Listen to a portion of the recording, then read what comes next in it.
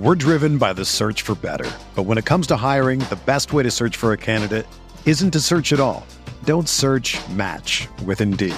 Indeed is your matching and hiring platform with over 350 million global monthly visitors, according to Indeed data, and a matching engine that helps you find quality candidates fast.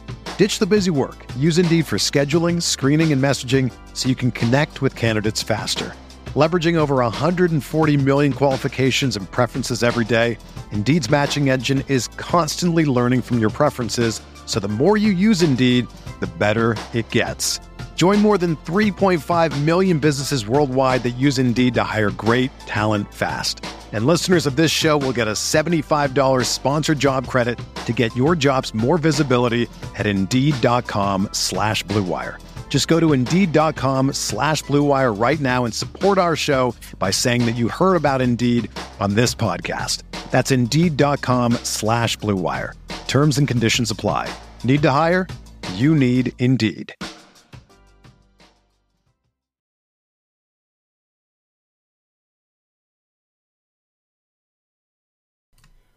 What's up, everybody, and welcome into the Backliners podcast. It's Aggro and Barracuda as per usual, but today we are joined by Barry's beloved teammate, who he used to cry to me after every single podcast episode. Why can't we just have Baskin back? I'd give him my spot. I'd give him my house. The usual things. Baskin, I'm sure you hear all the time from him now. It's Baskin joining the show. Wooney, welcome in. And I have to let everybody know, of course, right off the rip here, that this episode of the Backliners is sponsored by Factor Meals. You can get great meals. I'll tell you a little bit about more later on, but just head on over to go.factor75.com/backliners in order to get Backliners 60, I believe. I should have written this one down, fellas. I'm realizing now that I've made a grave mistake, and I am now scrolling on my phone to find it. Here it is. Oh, I got it. I'm so on it. Go.factor75.com/backliners60 to get 60% off your first box. That's 60. Go.factor75.com/backliners60.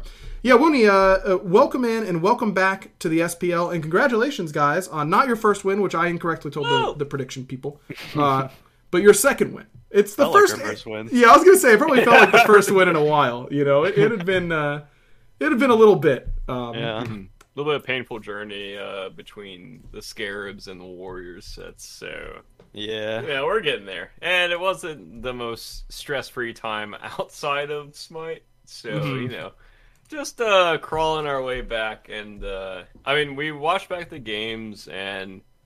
There's still a lot of mistakes that we're making. Yeah. What? And we lost a game while we played perfectly. Wow, they must Nothing have played we could do about that game. They must have played really well for that game.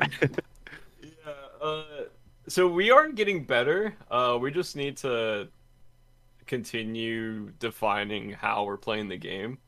Unfortunately, I think we're sometimes a bit lost on what to do at certain points of the game, unfortunately. Right. But I think it's smoothing out slowly, very slowly. Well, there you go. I said right, by the way, not as right. You guys are messing up at a lot of different points in the game. The VOD review did that would show, also be right. Yeah. Yeah. Okay. Well, maybe a little bit of that, but overall, certainly good. And against a team in the Oni Warriors that. Yeah, those guys are terrible. Those guys suck. I was gonna say are great, but apparently are absolute dog. No, what we've beaten him every time, in the normal phase. So right. We kind of knew going into it it'd be an easy dub. We gave him one for false hope, and then you just got their number. I suppose that's all there is to it. Baskin, for you, what has it been like, kind of hopping back into the swing of SPL? How's that been for you? It's definitely, I still feel like I'm not fully back into the swing, even though it has been some time. Definitely was weird playing Smite again, and also just, scrimming again. And, the weirdest thing for me was, calming. Because even though I did it for so long, I just, wasn't used to, giving and receiving comms in scrims. And that was probably the weirdest thing for me. And I was like, especially when I first came back, and even still a little now, I was just missing a lot of buttons. But yeah, I'm still getting back into it. Getting back into it, Barry, you started laughing when he's talking about giving and being ready for the comms. What any particular memory coming to mind there? Maybe. No, of course not. None at all, huh? Nothing to share. Nothing you want to. No, not that we can get into like right now, you know. But it is really funny watching someone like as mechanically good as Baskin like be confused about like what a god does and have to ask us. Like it's a really like humbling experience to like witness. Because he's like, oh yeah, I'm so good at the game, but like what's this god do? Like what is this interaction? What's that item do? Or like, oh yeah, today it was about like the attack speed, like what like caps attack speed. And it's just funny because I feel like I know those things, but then it's like Baskin, like the god himself, is asking, you know. It's just nice, you know. It's nice to be on this side. Well, I'll say that a few weeks ago when Baskin was getting ramped up and like starting scrimming, and he played a Yu Huang game in our Discord and was streaming it, man. And I was like, at one point I realized I was like, wait, I'm just backseating Baskin at this point. Like I'm literally just telling Wooney what to do, and I was like, I probably shouldn't do that, but.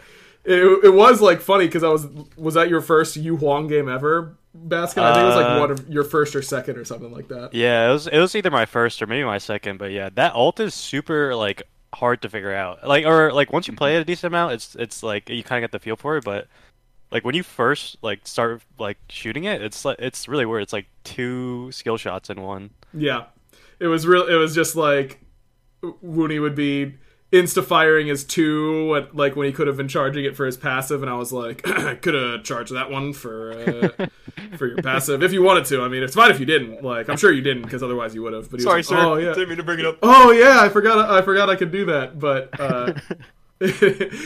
but just like whipping ults and all that kind of stuff. But it's been fun, and you know I think that certainly it has been I don't think that. And this is not the part of the podcast where we talk about how Baskin is God's gift to Smite. That's next week's episode. But really? Oh, we can make it. Yeah, I okay. thought it was this one. Well, all right. Well, you know, he's God's gift to Smite, all that kind of stuff. And there are not many players who would be able to take an extended break and then come back and perform. You know, I know you said it wasn't the level that you want to necessarily quite yet, but still good enough to beat a team who's in contention for first place. But you know, certainly, I feel like. The thing that a lot of Bolts fans are probably looking for is some degree of consistency. Do you guys feel like having a big win right before a bye week is a good way to end that half and be like, you know, ending it on a positive note, or are you kind of sad that you can't carry any momentum? Barry, you seem to be ready to jump on this one. Any positives are a good thing for the team. No how we were struggling. Beggars can't be choosers, yada yada. Yeah, and the King said on Friday, like, we got hard stomped. It felt like was rough. We didn't even play the game. And then game 1 of Warriors happened. I'm like, we're not playing the game again. Let's go! And then, like, finally game 2 and 3, we started doing, like, plays on the map. And that is such a breath of fresh air to not watch the other team play Smite for 20 minutes while you just like sit there and don't make plays, or like the plays you do make are like the most forced, awkward plays, and you're just like, I guess we're here, I guess we're doing this. So yeah, definitely felt good to have like good rotations from everyone around the map, and just I mean obviously like our shot calling is being refined for what we want to do on the map, but it's definitely getting better. And I mean, we're still like struggling, obviously, but any wind in our sails is much appreciated. Yeah, fair enough. Baskin, you feel the same way? Yeah, I definitely agree. I mean, we were super happy like when we were ending game 3, just because like I remember I was screaming like, "Yay, no more defeat screen" or something like that. And Ben was like, I couldn't even hear what Ben was saying because he was just yelling like a bunch of different things. But yeah, I think even though we can't carry the momentum, I think it's just like. Good to finally get a win, especially against we were joking about it earlier, but I think Onis were first, right? Mm-hmm. Yeah, if they would have won that set, they would have finished in first. I forget exactly where they are as a result of that. I'm heading to the standings as we speak. And that knocked them down to third, but I think they would have had the tiebreaker over the Leviathans, who ended up finishing first. Yeah. Yeah, they were really hot, so yeah, definitely a good win to pick up for the confidence, stuff like that. And also, like, a lot of our losses were so close before, like, the Kings and Dragons sets, I think. So we were, like, right on the cusp, and then the Dragons set happened, I was like, we're not playing Smite. And then the Kings happened, I'm like, we're still not playing Smite. So you don't want to be that bottom-end team that plays against the top-end teams, and it's like, what are we even doing? Like, what's even happening on the map? Like, I feel like nothing's going our way. And then to have that set against the Warriors is just so nice. Yeah, definitely feels like a good way to end it, at least this first half of Phase 3. Baskin, I did want to ask you how our good pal John here is he any different from the last time you guys teamed together? When was the last time you guys teamed together? It must have been season 3, right? 4 or 5, I think. No, not 5, right? I think 4. Wait, I think 5 was when we did the swap with Vin, and you went to No, that was 4, Ghost? right? That was 4? That must have been... You went to E United. Here, just 3, like, absolute idiots just trying to figure out, like, just saying numbers back and forth. No, I think it was 7. No, it was... Chad is saying season 5. Was that really season 5? Dude, it is crazy how when I was casting, I felt like I could have written a perfect like timeline of a million different things in SPL history, and I felt like I was so locked in. Like no one was more locked in than me most of the time. And it hasn't even been a year of me not casting, and I feel like I forget literally everything. I don't have it all together anymore. Yeah, season 4 United won Worlds. So and then it was season 5. Oh yeah, and then season 5. Okay. Right. So yeah, it was season 5. But yeah, getting back to the original question, what besides being just a few years older, is Barry any different than he was then, or still pretty much the same? I mean, well, he was in his 20s back then, so I guess that's like a difference. He could press his relics on time, all that kind of stuff. Yeah. I feel like that's the thing that's really going for me, Bear. I don't know about you, but I feel like my relic usage as I've gotten older has just been absolutely abysmal. Yeah, I feel like I feel like I'm just becoming more Zap, and I either press him when I don't need to press him, or I press him and I'm just like, why did I press those? Like, that was so stupid. Is Zap older than you? No, he's 1 year younger. 1 year younger. Like, I was going to say, maybe he was just afflicted by this all the time, but, I'm protecting Zap in the league right now, have you know. Oh, are you? Once I leave, the throne is his. So, he's just waiting by. Wait, really? Is he the second oldest? Yeah, he's got to be, right? Dude, I always think, like, when I think about the oldest players in the SPL, I'm always like, okay, Bara and Zap for sure, and then, like, surely it's, like, Ven, and then I remember that Ven is, like, super young, but for whatever reason... Ven's younger than me. Is he really younger than you? Yeah. Mm-hmm. Holy crap, dude, that is wild to me. Something about Ven, man, it's not, I don't mean it as an insult. It's not about his play, it's just he brings a level of maturity, in some ways. Well, in some ways, yeah. We'll go with that. But yeah, sorry to cut you off for like the 4th time about it, Baskin. Besides Bara being old, though that is key, of course. Yeah, that's the main thing. Okay, fair enough. Just getting a little older, complaining about his back. Any compliment would be nice. Well, he doesn't need to. Yeah. It's only don't make anything up, Baskin. If there's nothing there. No, please do. Okay, that is funny that you mentioned the back problems though, because I remember like my first week on the team, or maybe it was the second week, Barrow was having like really bad back problems. And then I also hurt my back around the same time, so I was like, damn, I'm getting old too. I can't roast Barrow anymore. But okay, Baskin, this is a story about this is TeamSpeak business, so I apologize if you don't want it out there, but I think it's appropriate for this time. A couple months ago, Barra, I get an urgent call from Meerkat, who is a frequenter of our Discord, of course, and he goes, "Hey man, Baskin has a question for you." And I hop on Discord and I'm like, "What's up, guys?" And Baskin clearly did not want to ask the question that he had posed to Meerkat. And so Meerkat took the lead and said, Yeah, Baskin was asking if life is worth living after you turn 30, or if it's just like not even worth it anymore. Oh no! Oh no! And I informed him that and it's, in a lot of ways, it's actually a lot better, except for like your back and all. I think so. I would consider my 30s better than my 20s so far. I mean, you're just older, you're slower, your muscles are a little tighter, getting up in the morning's a little harder. Damn. Just basically the difficulty of life is increasing. Yeah, I mean, it's year. I'm kind of getting conflicting answers here. Yeah, look, another year of light comes out of your eyes, and there's nothing you can do about that. But, you also are a little bit wiser, you have a little bit more life experience, you are more in tune with yourself, you get to... That is true. Understand how you work a little bit better. All that kind of stuff is good about turning 30. The back stuff, and dude, I went disc golfing 2 days in a row when my friend was in town over the weekend, and my shoulder is like still sore. Yep.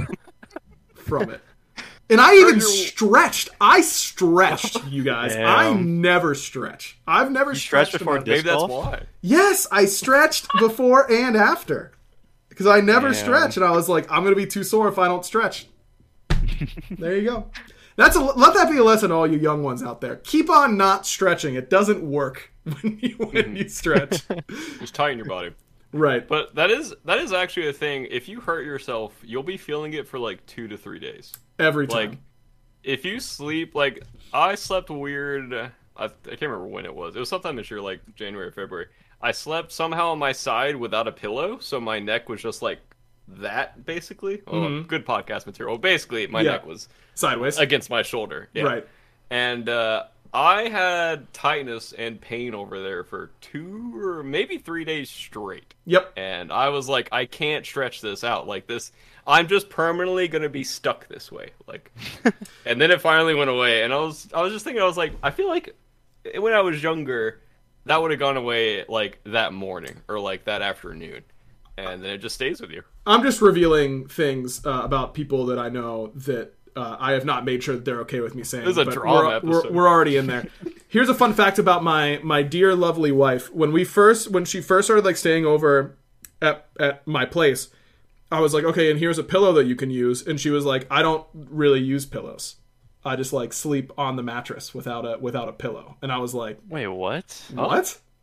I was like, you don't use a pillow? And she was like, well, I sleep on my stomach and it just like raises my neck and it's uncomfortable. So yeah, I just like don't. And she occasionally I'd like walk into my room and she like at night, because she goes to bed way earlier than me, and her head would be like underneath the pillow because she was so used to sleeping on the mattress. And I was like, this is not how other people sleep. And now she has learned how to use a pillow for everyone who's potentially worried about her. But okay, yeah, I was question marking that in my head, but then I realized that I did the exact same thing.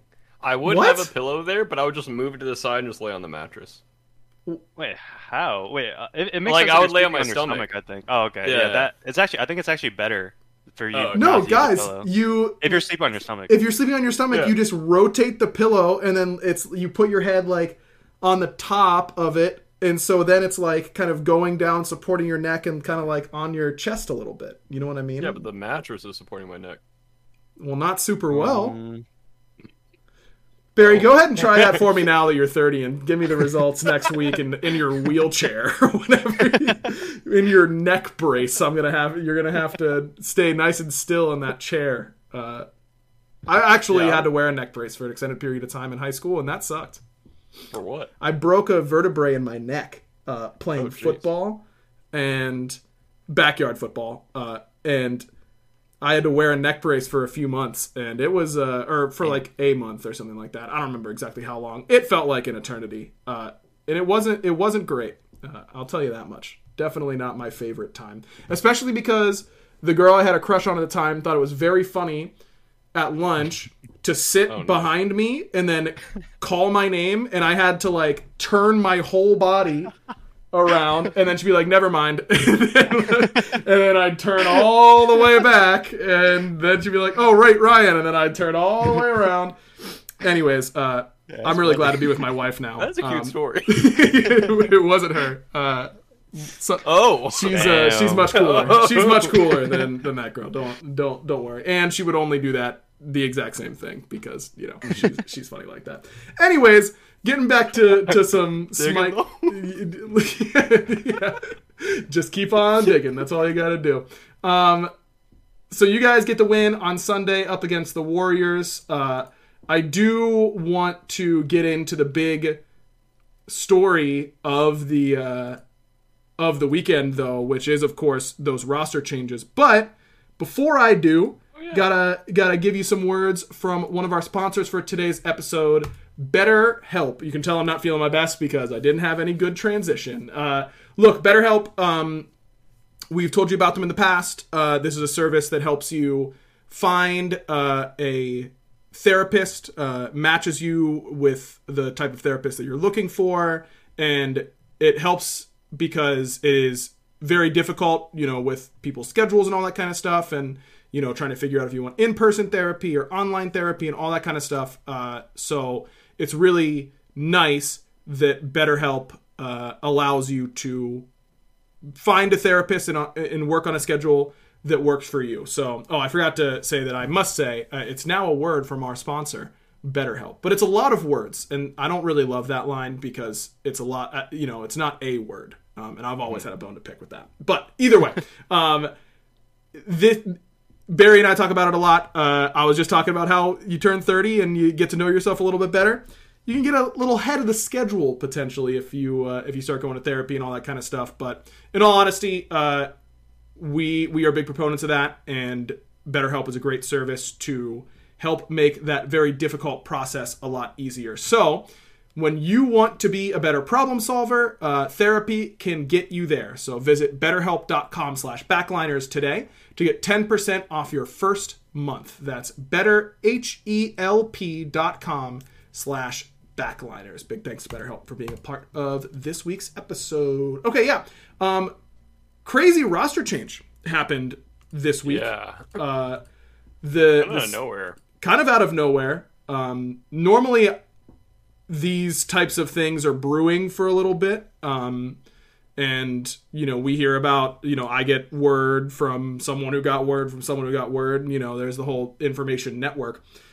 This totally came out of nowhere from my perspective. But the Titans decide to part ways with Cyclone, and they pick up Stewart, leaving the Scarabs with some choices to make. They end up moving your core over to ADC and picking up Heroin as their support. And we can talk about how they looked overall here in a minute, but just wanted to get your guys' thoughts on this roster change in general. I guess let's start with the Titans. Baskin, what do you think this does for the Titans? Do you like this move for them? Are you surprised? Like, whatever, type of perspective you want to give. Well, I was definitely surprised because, especially because Cyclone is such a good player, and Cyclone and Aurora have been teaming together for years, 4 years now, right? Something super long or something. Season like that. 5, yeah. Right? Mm-hmm. Yeah. I think Stewart's a really good. Okay, I hope he's not watching this, but Stewart's a really good individual player. So I think individually, in terms of ADC versus ADC, it's almost like a lateral move. But from what I understand, Cyclone did do a lot of their shot calling. Mm-hmm. That's what I've heard. I'm not sure if it's true, but I heard that he did a lot of their late game shot calling. So I think whenever you lose a shot caller like that, it's definitely gonna affect the team, and then someone else has to step in the role and stuff like that. So I would say for the time being, it kind of hurts the Titans. But then there's also there's a reason why they made the change or whatever. So and there's internal stuff maybe.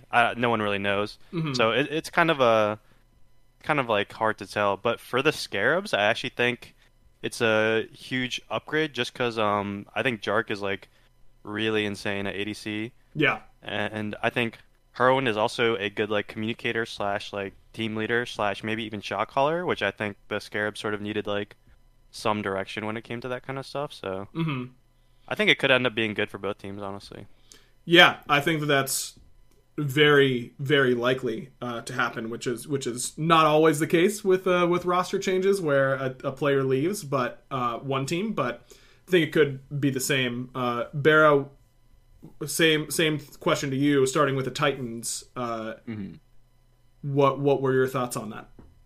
I mean, obviously, same as Baskin. I think it's a internal change because I don't think it was based off of his performance. I mean, I don't think Spinner has had like his best year ever by any means, but I don't think that he was the reason they were like losing games or even close to that. Like, I still think he's an insanely good player and obviously has more like tenure than like most of the people in SPL for what to do in like different situations. So, and I think as Baskin said, like he was doing a lot of their shot calling and decision making and what they wanted to do map wise. So losing someone like that, I think it's going to take Titans a while to recover. I mean, I think it's up to, I think they'll win games if Sot's like doing Sot things. And because I think on that tier game this past weekend, he just hard farmed everyone. Like he just he lived forever and then he's just like killing everyone. Like if a player on your team's doing that, you're not going to lose. But I think once you're actually in that even 5v5 space, like around fire and around objectives in general, or like pushing towers, I think it becomes much harder.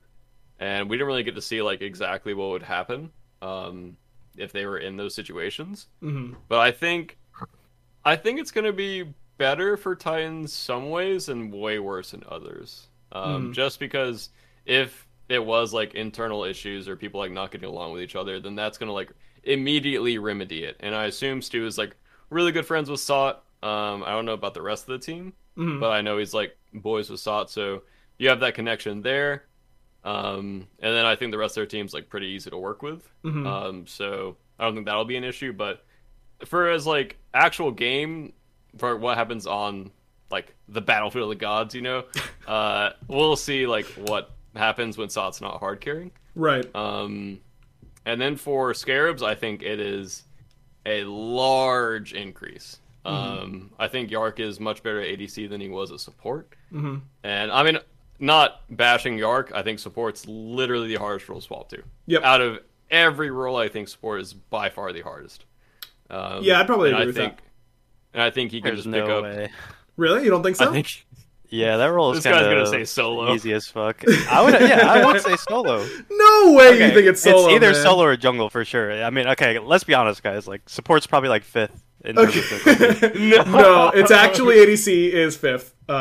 For the record. Okay, yeah, ADC is 5th. Yeah, for sure. Okay, ADC is definitely 5th. Support and then ADC. No, the reason I think support is harder is because jungle is at least doing the same thing throughout the course of the game, right? They don't have to do a laning phase. Supports have to do a laning phase, and then they have to be jungle too. Like, that's kind of what they have to do. You have to learn 2 totally separate things that you haven't had to do. Whereas every other role, it's just laning phase, team fight. You have to learn laning phase, jungle 2, team fight as support. It's just an extra factor.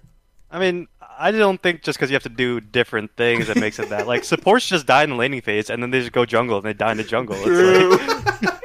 It's like, is it really that hard? Like, that is, okay, that's a good point. That is a good point. Like, someone posted a screenshot this past weekend of the games, and, like, both supports were, like, 0-5 or something like that. Or, like, one support was, like, 0-5, and, like, the other one was, like, 0-6 or something like that. And I'm pretty sure they were both having, like, decent games. And I'm pretty sure, like, I don't know. Like, the role can't be that hard if you spend half the time, like, in the death screen. I don't know. That's just my opinion. I mean, it requires a different skill set, you know. Being willing to die is certainly part of that skill set. But, yeah, I don't know. I agree that Yark, I'm sure, could have been at the level of his ADC at that in support, because I'm just a Yark stan and think that guy is a smite genius. But you can't say that Baskin's right here. Like, no, that guy's actually cracked. Listen, there could be multiple multi-role prodigies here. Okay, sorry. We got Baskin, we got Spinner, like he's one of them, and we got Yark. Those have got to be 3 of the best role swappers of all time. Also, have to give shout outs to Twig. Speaking of someone who's willing to die, not in support but in mid. But yeah, I think that. Obviously, Yark and ADC was one of, if not the best ADCs during his like phase. One phase there. Yep. He was cracked. So feel like it's good there. Are you guys surprised at all? I mean, I don't know anything about the Scarabs process or anything like that, but in this situation, you would obviously try out Cyclone Spin if he wants to still play. You know, maybe Cyclone said he wants to take a break, whatever. I saw that is his plan on Twitter. Would you have been interested in just picking up Cyclone if he is the shot caller for the Titans, which I've also heard, and they need a shot calling voice? I'm a little surprised that, you know, I don't think that the direction they went is bad by any means. Don't get me wrong. I think that it's really solid, but you've got one of the most successful shot callers of all time in Cyclone Spin, based on, you know, record over his time in the SPL. Maybe he didn't want to play, but yeah, I was a little surprised that it wasn't just a straight up swap. If that was the case. Barra, any thoughts on that? Yeah, I kind of thought it was going to be a straight up swap too. I mean, obviously, I guess their lanes that they're looking at would be like Cyclone Yark and then like Yark Hurry. I was a little, I would say like I was like 80% surprised that it wasn't a direct swap. Obviously, like I love Hurry and I think he's gotten a lot better at support. And I think we scrimmed them like the first or second day, and he was way better than I thought he would be. And I was just really impressed with Hurry. And I think when you have a player that was kicked out of SPL and then coming back in, like the fire they're going to have in them to practice as hard as they possibly can and be the best that they possibly can, I think that's kind of like unrivaled. And I think that him and Sam are like really good friends as well. So I think that they'll work together a lot and like feed off of each other. And it could be like they don't think that they would have gotten along with Spinner or meshed as well. Like even if like the shot calling is that different, you know? Sure. They might have not thought about that either. Yeah, I don't know how good they would have been with Spinner. I think it's just like a question mark either way. And for me, sure, like, picking up Yark Hurry or like Spinner Yark. Yeah, Baskin, I mean, you teamed with Hurry not too long ago. That was what, end of season 7? Yeah, season 7. That you joined United pretty late. Do you think that he can be? I mean, it's pretty clear just from the outside looking in that the Scarabs have really lacked direction as a team since this phase started and since they made all the roster changes and all that kind of stuff. Do you think that he's the right type of player for them to pick up, even if he is in a role that he hasn't played in the SPL previously? Yeah, I think so. Well, when I teamed with them, Hurry was mid, obviously, but support's a way more like proactive role and like a way more like vocal role, and Hurry is definitely a vocal player. I also think like Sam isn't like the most like talkative of junglers, like just from what I've heard, and I think that it's just super important to have a very vocal player in like one of your roaming roles, like support or jungle, you know. Yeah, so I think that's definitely a step in the right direction for them. Yeah, I think that. I mean, they won. They beat the Valks, which was what, their first win of the phase, I believe. Yeah. So automatically, gotta say that they're playing better, based off of that alone. But you know, I think that it's interesting to me. I tweeted about it as well right after this roster change, but I'm very interested in what Stu is going to do and how much of a focal point he's going to be for the Titans, because I say this not specifically to Stu in any way, because I am a Stu believer. Don't anybody tell Sino I said that. I'm a Stu believer. I think that he's really good, and I think that he's going to have a chance to really like pop off and show off during the Titans' pretty likely Worlds run that they will almost certainly go on based on their roster. But I think it is easy to stand out at times, especially as a player who, if you haven't watched SCC or anything like that, you might not have been familiar with Stu, and then he walks in this carry role and looks like he can carry games on a team that isn't very successful all the time. And I think that it is, there will be a lot. Stu has had a lot of games that have been pretty rough on the Scarabs, and that is very normal for a team that is not doing consistent winning. For all of your players to have a lot of games where they look pretty rough.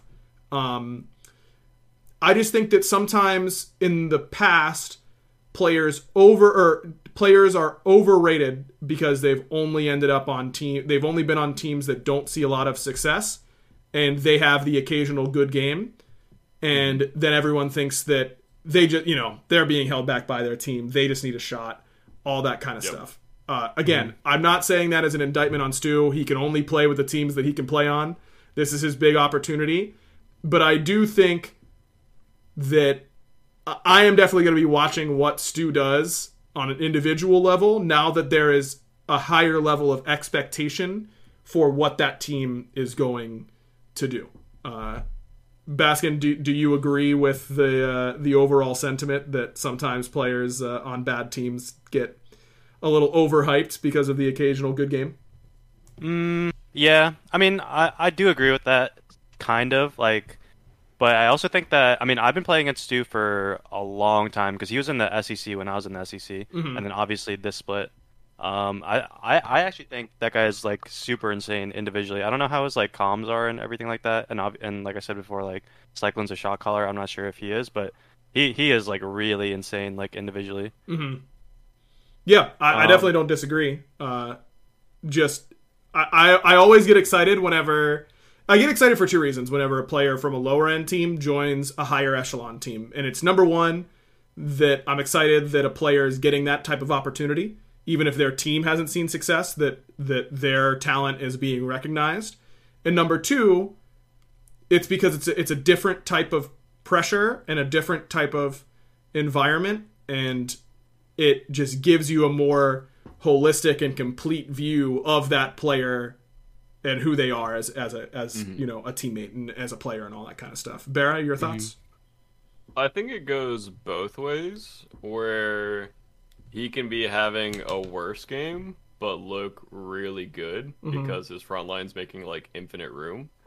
And then I think it can also be the way that you described it, where he can be playing better, but it's just that's just expected now. And that's the standard what he should be doing.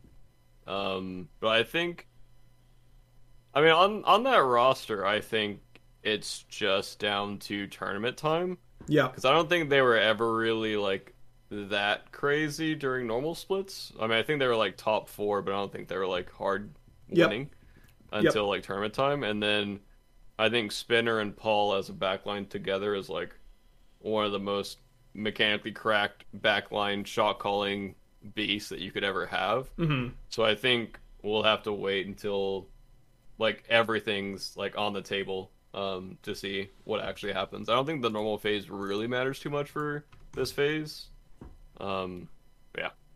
Yeah, fall is definitely when the fall split is when things start really coming together, and you're looking for those players who can be a big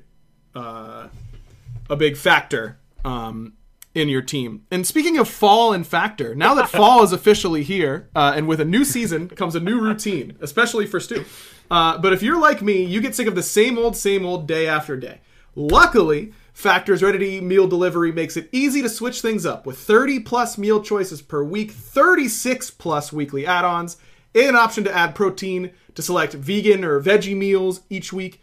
And whether I'm out and about all day or just cozying up at home, Factor's fresh, never frozen meals make it easy to fuel up fast with meals delivered ready to heat and eat in just 2 minutes. This is an honest-to-God true story. The other day, Lermy and I were talking while doing some work stuff, and she was like, hey, don't you guys have a Factor sponsorship? I was thinking about trying Factor. Did you get to try any?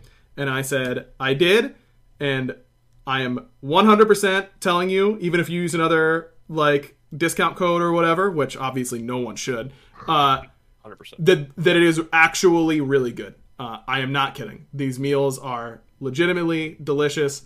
I thought about them today and how I need to place another order because I was hungry and we hadn't gotten a chance to go grocery shopping, and instead got some like crappy McDonald's and was like, this sucks. It sucked. It didn't taste good. Didn't feel good. And I had to like drive in the middle of my day. It's only 5 minutes away, but you gotta like go drive and then come back. That's another thing about hitting 30, by the way. If you eat something that's bad, God. you feel bad. You feel so bad, dude. That's probably why I feel like crap tonight, man. Is that I just had probably, a crappy lunch. That'll really do it. But yeah, tons of different options with Factor. Vegan, veggie. They can do things like keto, calorie smart, and they're all chef-crafted, dietitian-approved recipes that you'll look forward to every single time. So it saves you time, saves you effort. I'm not doing dishes in the middle of the day, so quit asking. I'm never cooking my own lunch. It absolutely will not happen. But I can microwave a little thing and have a really delicious, healthy meal ready to go for me. So head on over to go.factor75.com/backliners60 and use code backliners60 to get, you guessed it, 60% off your first box. That's code backliners60 at go.factor75.com/backliners60 to get 60% off your first box. Big thanks to Factor. Did you guys know that I took, part of my on-camera broadcasting degree, I had to take radio. I took a class on voiceover reads and radio ads and all that kind of stuff. And 60 is the type of word that I always got in trouble with. That I never really got over. My enunciation. Like saying it? Yes, 60 is a tough word to not make it sound like you're saying 6D, right? Like the letter D. I have 60. You have to really over enunciate the T. And that's just not how I naturally pronounce it. I heard tough. you say that, and I was like, that sounds weird. I feel like you're like forcing it. I have to, in order to make sure that no one's trying to go to Backliner, go.factor75.com/backliners 6D like it's their seat on a flight or something like that, The number 60. Yeah. 60. I can see that. I got to get back on my enunciation grind. That's really fallen off. That's a grind that you have. No. The last thing I wanted to talk about in regards to this roster change, there was a lot of hoopla, insert SpongeBob reference here, about how the Scarabs are a quote-unquote feeder team to the rest of the SPL, and that there were some posts on the subreddit and some discussion on Twitter and all that kind of stuff about how it's a real shame that the Scarabs roster keeps getting blown up, and how there should be roster locks in the middle of phases and all that kind of stuff in order to stop players getting poached. Yeah, that was the word, poached, from this roster. And I can't read anything without immediately developing a strong opinion, so you shouldn't be surprised that I had a strong opinion about this. But I truly and legitimately do not understand how anyone who isn't a diehard Scarabs fan could get upset and think that roster locks in the middle of the phase or in the middle of the season or anything like that. There are roster locks towards the end of the year, don't get me wrong, but that it is an injustice what has happened to the Solar Scarabs. Look, don't get me wrong. It sucks for them that they have made so many roster changes. A lot of them... It's not even even close to the same team that it was. It isn't. Yeah. It just isn't. And that's unfortunate for them. And I feel for them. It makes it hard to get better and grow as a team and as individuals. I'm not disputing that.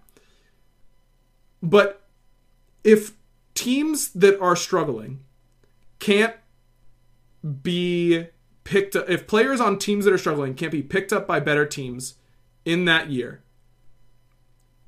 that loses a whole aspect in my mind of motivation for those players to keep playing their best and trying their hardest to win individually, because players' individual brands, quote unquote, their stock as players among the rest of the league is all of their value.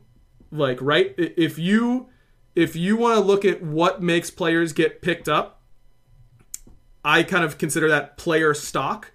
And playing well on a bad team is the only way to raise your stock if your team isn't winning. So if you're on a team that you're killing it and everyone else stinks, but you're stuck there for the rest of the year, it's really hard to keep trying your absolute hardest to win all the time and giving it your all and all that kind of stuff. And it's like, well, I get, in 10 months, I'm going to be talking to other people who might want me on their roster. Like, that just seems so soul killing to me. It's unfortunate for the Scarabs. Don't get me wrong, but I think this is the system working as intended. It shouldn't be. Everyone's just viewing it as a punishment for the Scarabs that Scream and Stu got poached by other teams. I view it as those two being rewarded for their good play on a team that didn't consistently see success. And I just don't understand another way to view it. And I wanted to get your perspectives as players. Barry, you can go ahead first. All right, it's a team that's lost to two SEC teams that lands back to back. So, and everyone will say it's because they they made roster changes, all this kind of stuff. It is like that's not how it works, right? Like, yeah, you should still be able to beat an SEC team as an SPL team.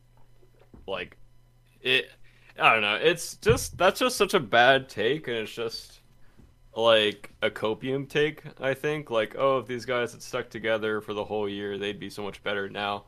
Yep. But we don't know the inner workings of the team. We don't know like how they talk to each other, if they're enjoying their time on the Scarabs, if they're enjoying being on the bottom like 2 or 3, like wherever they are on the ladder. And I mean, if I was a player on the Scarabs, I would be looking to join on their team. That's just, it is what it is. And I think at this point of the Scarabs, I don't know if people would leave to other teams because, like I said earlier, it's literally a completely different team. Like, that team on paper should be good. Yeah. And they should be able to at least break into, like, top 5, in my opinion. But with how stacked SPL is right now, it's like, is that all it takes? Like, you just need, like, a good roster on paper, which, in my opinion, is what they have. Mm-hmm. And it's much more about, like, how you work together and et cetera, et cetera. But I just think that's such a bad take for, like, people leaving the roster on one of the worst teams. Like, that, if anything, like, that should be a blessing that they're not on that anymore. And I'm not, like, roasting Scarabs, but, like, as a player, you wouldn't want to be on the bottom team. That's just it. You just get, like, this, like, scarlet letter, basically. Mm-hmm. You're just tagged with that. And once you leave, like, look at what happened to Scream. Like, Scream immediately started popping off. Look at what's going to happen to Stu. Like, I don't know. It's just, that's such a bad take. Yeah, I think that people get so wrapped up in the identity of the team that they forget that these individuals, obviously you want your team to win when you're on it. Like, no one's I'm not saying that players should try and stat pad on bad teams because they won't win anyways. Like, that's not the point, and I don't think that anybody does that. Players are able to tell who's playing well and who isn't individually, even if the rest of the team isn't playing well, right? Like, how many times during the Valkyries not winning at the very beginning of the year did, I would talk to other players and we'd come on this podcast and be like, yo, they're not winning, but Kiermi is like really popping off. And he's going 1-5 every game, right?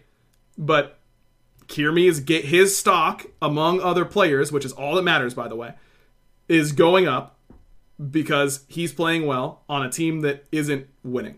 And that is important because if a team needed a jungler, they might call Kiermi, and that is good for him. Is it bad for the Valks? Probably. But teams are just a combination of 5 players. So you want the things that are good for all the players so that the event, it is good for the teams.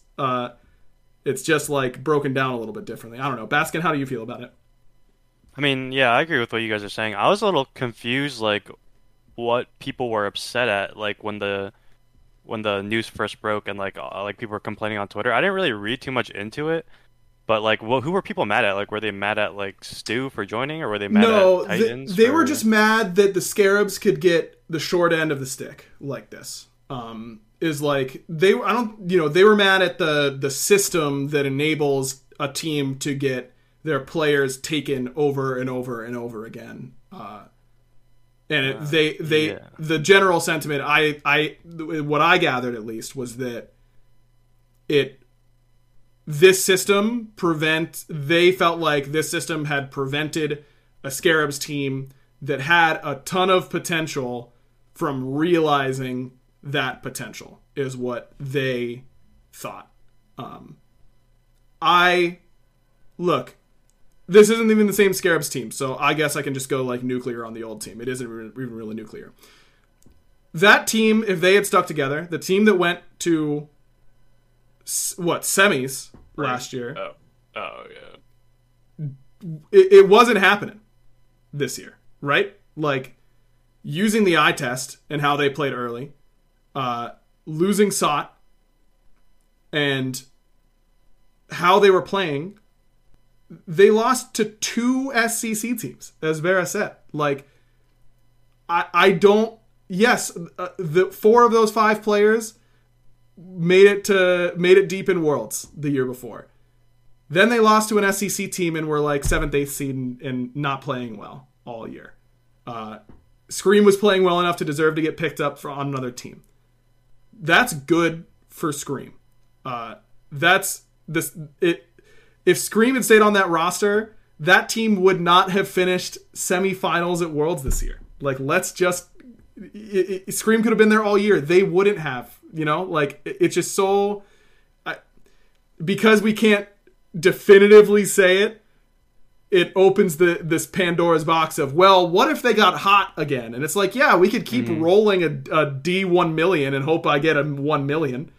Or we can face the facts and realize that this team wasn't playing well and that everyone should just do whatever is best for them. And it isn't the system screwing over the team. It's the if they were playing well enough, Scream wouldn't have left. It's that simple. You got to let the players do what's best for them individually. And if the system doesn't let players do what's best for them, then it's not going to be a successful system, in my opinion. Agreed.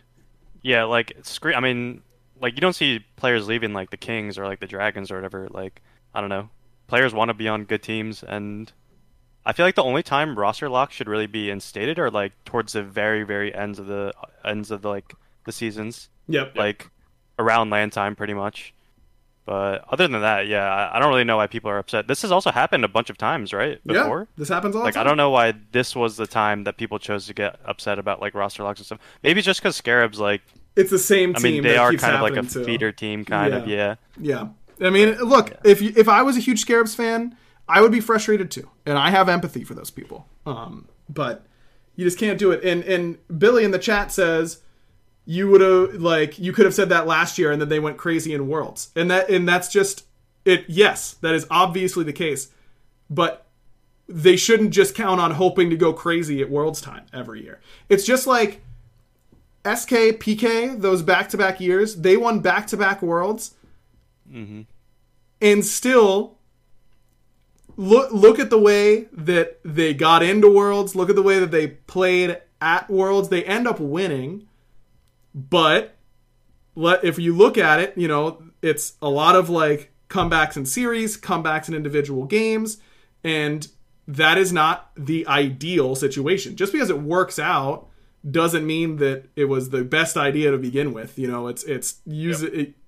Results-based thinking is not gonna get you what you want all the time. And I think that could they have gone crazy? Yeah, we could have again rolled the big dice and see what it came up with, and maybe they would have all had great performances.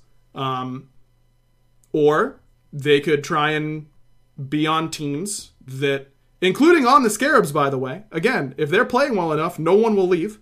And I know that it's hard to play well enough when you're losing your players, but this is what teams go through. It's just a little bit of a stretch of bad luck for the Scarabs. And they'll get their roster set for the remainder of this year, and they'll get their roster set next year, and they can see what happens, It just seems so weird to blame the rules and not the players. Yeah. Like, if the team wants to stay together, they're going to stay together. If they don't want to stay together, if someone's going to get poached, they're going to get... I don't see how this is a rules issue. Like, I genuinely don't. It just doesn't make sense that people are mad at the rules and not the people leaving the team.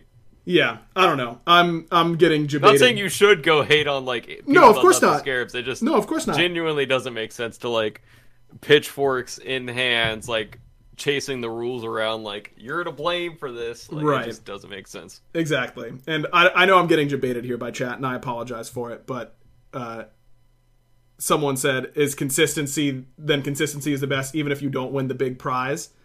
No, you obviously want to win the big prize. You just want to make it as easy as possible to win the big prize. And the best way to do that is by playing well all the time. And not what? Like, okay, sorry, that's my fault. Didn't Sam leave like PK or whatever to join the team that he beat in the finals? Like, because he thought that they were a more consistent, better overall team, even though they did beat them in the finals. Yep. Even though it did end up like not working out or whatever because they repeated or whatever, but still. Yeah, I mean. The idea of wanting your player stock to be as high as possible will mean that team turnover is higher. And in all, like, there are very few instances where I feel like that's a bad thing, you know? Look at this offseason in between season 8 and 9 compared to in between season 7 and 8, right? Yeah, it was brewing the whole time. Like... Well, yeah, it was brewing the whole time. But season 7, off-season between 7 and 8, fans loved that. As they should. Like, that's the stuff, you know? That's the fun part. It gets you excited to watch the new year and all that kind of stuff. Very few changes coming into this off-season. And everyone was saying it was boring, it was resident sleeper, same teams, all that kind of stuff. That's when team stock is, you know, if you want teams to be consistent, then it's not going to be as exciting. It's more exciting when lots of shakeups happen. I think it's just better as a viewing experience. I mean, I've gone on at length in the past about how roster changes I think are almost always a net positive. That if you're on a team with the same players for 2 years and you can give up a player and get a player who's the exact same skill level, it's literally the exact same player, it's their twin, but they were just on a different team for the last 2 years, that is good for you because it is making you re-solidify your ideas. It's challenging. It's just another way to challenge how you've been doing things and reconsider all that and make sure that you are all on the same page. I think that's always beneficial for a team. Almost always beneficial. Of course, it isn't like that in reality because players aren't literally the exact same player. But I think that I've made my point. So yeah, I just don't understand that whole aspect of it. But, you know, Twitter's going to Twitter. Reddit's going to Reddit. I'm going to get on a soapbox on my podcast. All of these things are as guaranteed as the sun rising in whatever direction it rises in and setting in the other direction that it doesn't rise in. Well done. Thank you. Yep. And that is my monologue for the episode. All right, let me start pulling up some random questions of the week. But Baskin, I think you had something that you wanted to talk to Bera about, but you wanted to do it here in public. Oh, yeah. Is that the case? Oh yeah. I have a question for you, Bera. What type of a wireless provider do you use? I use Mint Mobile, Baskin. Why are you? Wait, Mint Mobile? Yeah, Mint No Mobile. way. Yeah, I use Mint. Did you know that for anyone who hates their phone bill, Mint Mobile offers premium wireless for just $15 a month? Wait, is that right? $15? That's gotta be right. $15 a month? I thought I read it wrong, but it's actually right. It's actually $15 a month. Mint Mobile gives you the best rate whether you're buying for one or a family. And at Mint, family starts at 2 lines. To get your new wireless plan for just $15 a month and get the plan shipped to your door for free, go to mintmobile.com/backliners. That's mintmobile.com/backliners. One more time, that's mintmobile.com/backliners. Cut your wireless bill to $15 a month at mintmobile.com/backliners. What can't he do, ladies and gentlemen? Unbelievable. It won't pick up my clapping unless I talk. There you go. Yeah, it really won't. Unbelievable. Baskin, well done. Again, mintmobile.com/backliners. That was very well done. That was I will say that as you were saying, ship straight to your door for free, I was taking a sip out of my water and my brain went, do a spit take. Just spit it out. And I really thought about doing it, but it would have gone all over my monitor and it would have not been worth it at all. But well done there. Okay. Again, getting our random questions of the week from our Patreon Discord. Big shout outs to all of our patrons for helping support the show. If you want to help support us here on the Backliners, the best way to do so is to either use any of our sponsor links, which again for this episode are Factor at go.factor75.com/backliners60 to get 60% off your first box. BetterHelp.com/backliners to get 10% off your first few months at BetterHelp. And mintmobile.com/backliners for premium liner service for $15 a month. Or by going to, that was all off the top of the dome. I think I got them all right. I hope I did. Going to patreon.com/backliners. You get to be a part of our community Discord. We're going to go hang out there right after the show, Bear and I, to shoot the breeze with the gang and all that kind of good stuff. And you get to suggest your random questions of the week, which we definitely appreciate. So we're starting with Seafog, who I believe got this in a little bit after our show last week. What is a hobby you want to get into or have recently gotten into? This is a good question, Seafog. Baskin, any new hobbies for you? Not any new hobbies. One hobby that I kind of want to get into, I was talking to Ron Jobbert about it a little bit, would be like some sort of like martial arts training, because I think it's a really good way to like stay in shape. And yeah, it's a pretty popular thing nowadays. Like a lot of people are like picking it up. Like a couple people I knew in college started picking it up like recently. So good way to stay in shape. Yeah, you hear that, Baron? Want to do in the future. Cool. Yeah. He's gonna fold you in half if you tell him anything about better never get soloed again. Yeah, seriously, that's gonna be rough. I took Taekwondo as a kid, Baskin, because my uncle is a Taekwondo black belt and instructor. God damn. And it was fun. I definitely did not take it any type of seriously because I was like 11. But I remember enjoying it. I think it would be actually very like. Do you know how to like kick someone? Yep, you use your foot. Wow. Yeah, that one's for free. That's a little Taekwondo tip for you right there. Write that down. No, I really do think that like I haven't thought about my like Taekwondo classes at all as an adult. It literally has not crossed my mind since I was like 14 when I stopped. But I really do feel like, you know, it's a lot of like routines and just, you know, going through I'm going to end up using the wrong word here, but your forms and all that kind of stuff. And it's just like, you know, a certain sequence of kicks and punches and turns and all that kind of stuff. And I do feel like that would be really grounding in a way. Like as an adult, I have an appreciation for it that I never even, you know, as a kid, I'm just like a spaz. I just want to like kick blocks of wood and all that kind of stuff. But like, I could really understand now what it was trying to do, which was, and still like it's like a meditation, but it's active for your body at the same time. You know, your mind dude. That's a really good one, Baskin. I'm into that idea as well. Yeah. All of a sudden, I won't do it, but you know that's how. You should talk to Ron about it because he recently picked it up, and that's really? What kind of got me thinking about it. Yeah, that makes sense because he was just here 2 weekends ago and he kicked the ever loving crap out of me. What? Can you imagine if that's true? If Ron just like was at my house and beat the crap out of me, and I was like, oh, that would make sense. Bear, how about a hobby for you? I don't know if this counts, but like running, like long distances. That's one. I don't know if that like is actually a hobby. That's definitely exercise. A hobby. Oh, okay. But I used to run across country when I was younger and had to quit every year due to like my knees or hips, and I would like to be able to run long distances and not have, you know, knee and hip pain. So Bear, I do have some bad news for you. Do you have a time machine? Yeah, you might have to get into the hobby of turning back time before you end up getting to do that one without pain. First step is like running like 3 feet, you know. Okay. If I can do that, and then I can move it to 4 feet the next day, 5 feet. And then I'm running a mile in like a very long time, actually. A very, very long time. So maybe not running. Maybe I have to increase a little quicker. I think we have had this question before, and my old answer was carpentry, but my new answer is running. Okay, that's a little easier to do, I think. A lot less tools.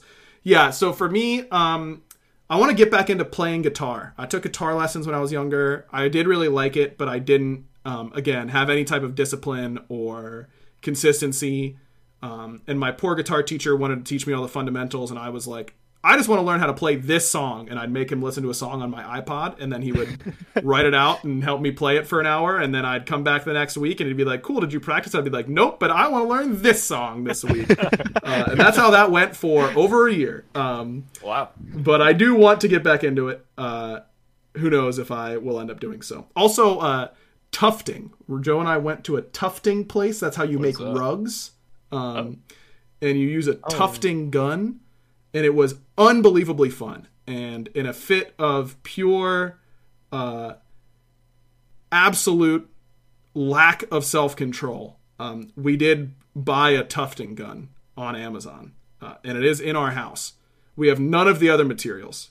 But you have the gun. We have the gun. Got the gun. It's the only gun I own. And I'm happy with it. So yeah, once we get that stuff, people are going to be getting a lot of rugs from us for Christmas and that kind of stuff. That's all we're going to be making. Right. Dude, it was actually so fun though. What's like the max size rug you can make with that? It whatever, as big as the canvas you can. Unlimited? Yeah, it's unlimited. It's literally just like a way of. It's just how it inserts the thread basically to like do it. I think there's a tweet on my Twitter. Where you can see like a quick video of me doing it, but it was really fun. Highly recommend this place, Barry, since you're local. Great day or night activity for you and Destiny is to just go make a rug at this place. It was very fun. What's the name of it? I don't know. I don't want to like dox them on our podcast. I'll let you know afterwards. But yeah, okay. It was a good time. Okay, next up is Hiru. Hiru asks if you were to become a professional player in a game other than Smite, or if you would want to do game design. Rude that you assume that I couldn't become a pro gamer, but correct, Hiru. For another video game, what would it be and why? We've definitely had this one before, but always happy, we've been doing this for so long, like at this point we should definitely be going over old ones. Barra, but yours might be different now based on the conversation that I saw you having in our Patreon Discord earlier today. Yeah, so I'd use my time machine and go back and play Halo in the golden days of Halo, in Halo 2 and Halo 3. If it had to be right now, it would probably just be like Dota or something like that, because I think there's like you're so greedy. This guy's greedy. Well, I mean, I'm kidding, by the way. This is a good I think answer. You get like millions if you place like 8, so that's cool. I don't think you actually get millions, but it's a lot of money either way. Or like League or something. I don't know if League would be like more stressful. Actually, no. Apex. It would be Apex, 100%. Okay, fair enough. Baskin, how about for you? From the pro player side of things, I would definitely pick probably Valorant, or a recent one is Overwatch 2, which I've been playing a lot recently. It's super fun. I know you've been playing a little bit, Aggro, right? Yeah, a little bit. I played Overwatch 1 when it first came out, but for some reason it wasn't as fun as Overwatch 2, but Overwatch 2 is like super fun, and I would definitely just pick like if I were to go pro in another video game, I would definitely pick some type of shooter. Because I think that like every like FPS has like so much like transferability, I guess you could say, to like other FPSs. Like if you watch any of these like pro shooter players play any other like big FPS game, they're just automatically insane at it. And I think that's pretty cool. Yeah, I think those are solid. For me, I'm definitely far too washed to ever be a pro in any game, except for maybe Magic. I really like the competitive side of card games, even though it isn't, always all skill, because card games have so much inherent RNG. But I do find the process of testing for a Magic tournament and all that kind of stuff to be very fun. So yeah, I would say Magic, actually. That's an easy one for me. And then Hero also asks, I don't have an answer for this off the top of my head. If you were to own your own esports organization, what would you call it? I feel like there's something that... Oh, that's a hard question. It's so hard. Yeah, this is an impossibly hard question, because I think a lot of the top ones are, like, renowned at this point, and coming up with a name, or, like, a 1 or 2 word name that is as catchy as that off the top of my head, it's kind of... I feel like Hyrule or Hiru, I apologize if I've been saying your name incorrectly. I feel like they are starting an esports organization, and they're looking to us for ideas in this situation. Okay. You know? Well, one thing I would do, or I wouldn't do, is there's a lot of esports orgs that have like Team Liquid or like FaZe Clan or like Team Envy. You know, I wouldn't put like team or like clan or like gaming in any of in my name at all. Like I think like a name like Fnatic or like Cloud9. Yeah, like it's just cleaner. You know, they are clean for sure. Yeah, yes. No chance I'm ever putting clan in my esports. Yeah, that's by far the worst. Yeah, that's definitely the worst. Never in a million years. You know, I can live with gaming. I don't love team, but yeah, clan never happening. To be fair, I'm looking it up. They were established 2010 for FaZe Clan. That was back when like clans were cool. Nope, and you still lame. Like, still, dude. Bro, FaZe Clan was a tag. FaZe good. FaZe Clan bad. It's simple. Fair. Like fair, but I will say that is when clans were cool. Yep, and it was still bad even then. So yeah, you're just a hater. True, I really am. Percy asked, "What is your personal favorite SWC so far?" Barra, you're banned from saying season 1. Fair. Then I'll go with season 2.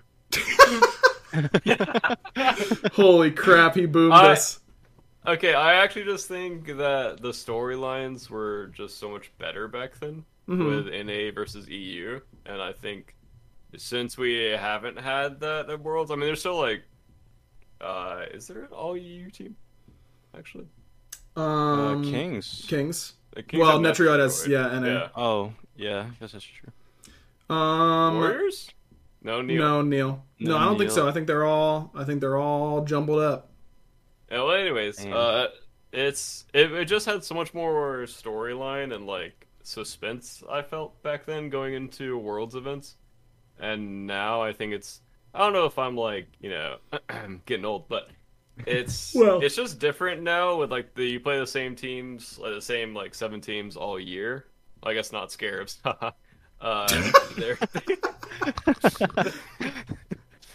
You play the same or somewhat same teams all year, so there's no like big suspense or big things, I guess. I don't know, not to sound like it's just boring now, but it's just a different time. Yeah, I do think that a lot of that feeling is that a lot of the recent Worlds have been online. I do think that this year's Worlds, I hope, is going to re-energize a lot of that type of feeling. Sold out crowd and all that kind of jazz. I would say for me, I have a very different perspective on the World Championships as being like part of the broadcast for them. Season 5 I thought was really good. I thought that was a really good Worlds. Splice's win. Talks about. Yeah, I don't know. Yeah, they really don't. I mean, Splice was really good, but Rival was also really good.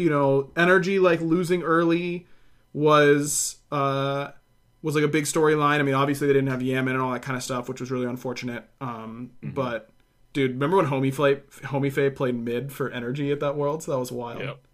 Wait, what? Yeah, because Yaman couldn't come due to some like personal issues. And Homie had to step in, and he like scrimmed, on EU servers, for a little bit, and then he filled in for them at that Worlds, and actually like played fairly well. They didn't do very well, the team. I don't know, that's just such like a mental blow to lose Yaman, that no one had any expectations for them. But yeah, Homie played mid with that team. I completely forgot about that. Yep, still got it somewhat up here, up in the old Iron Trap. Season 5 was really good. I have really good memories of Season 5. Season 6 I have really good memories of having a very competitive Worlds, but it's also very hard for me. That set, that finals in particular was very difficult to cast because of all of the tech issues at the start.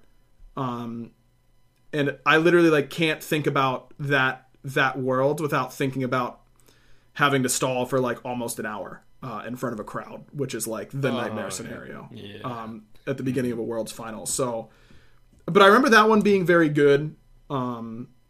So yeah, I would say season 5 or season 6, though. I don't know.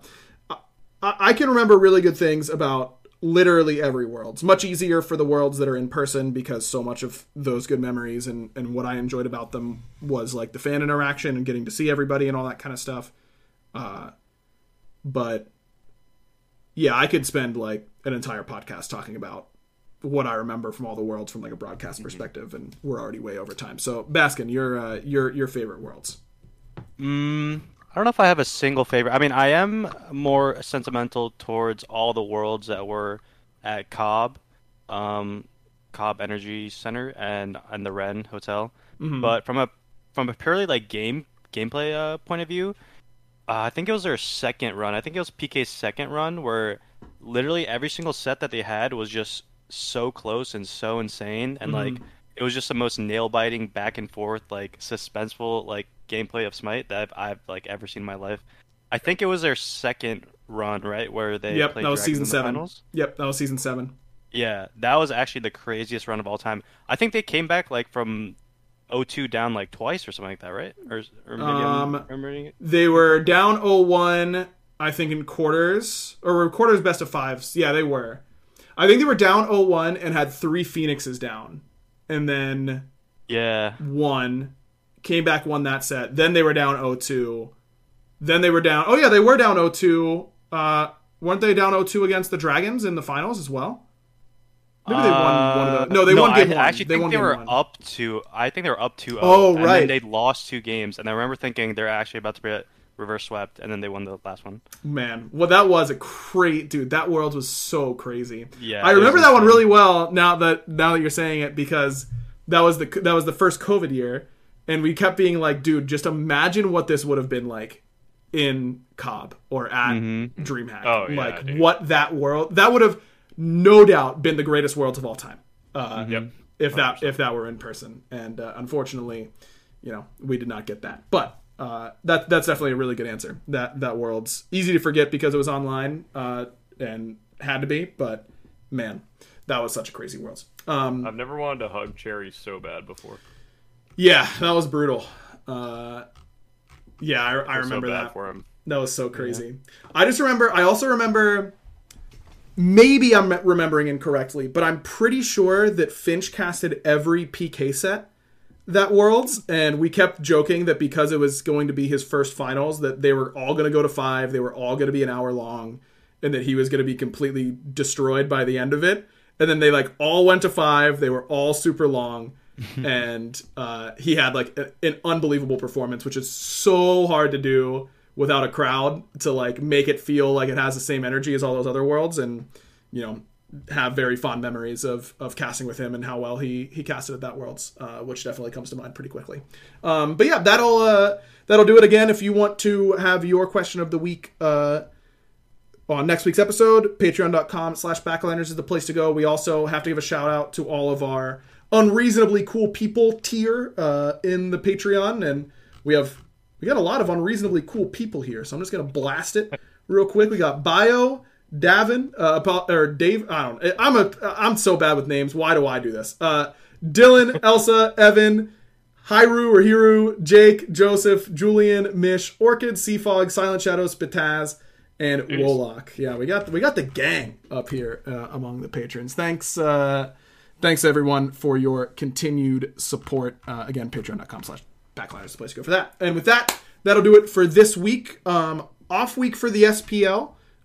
So Barry, you and I have to figure out a plan for next week's episode. But we'll figure something out. We'll do that at 7:59 next week. Yeah, 7:59 next week, as we typically do. Yes, Gore, you are right. That other semifinal that you and I did was a nuts one, and that was a really fun one as well. Good eye.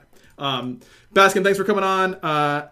We'll catch you guys next week. Thanks to all the sponsors, Prediction, check out all their shows, all that kind of good stuff. We're way over time. We're heading over to the Patreon Discord right now to go hang out, and we'll catch you guys there. But Bera, you know what to do. Bye. Clean. Oh my gosh, that was so clean. Nicely done. That was clean. Done.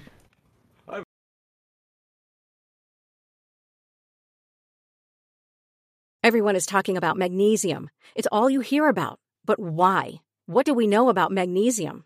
Well, magnesium is the number one mineral that 75% of Americans are deficient in. If you are a woman over 35, magnesium will help you rediscover balance, energy, and vitality. Magnesium supports more than 300 enzymatic reactions in your body, including those involved in hormonal balance. From functional medicine doctors to mental well-being and female hormone experts, we all know that magnesium is the one mineral to improve all aspects of well-being and health. But which one?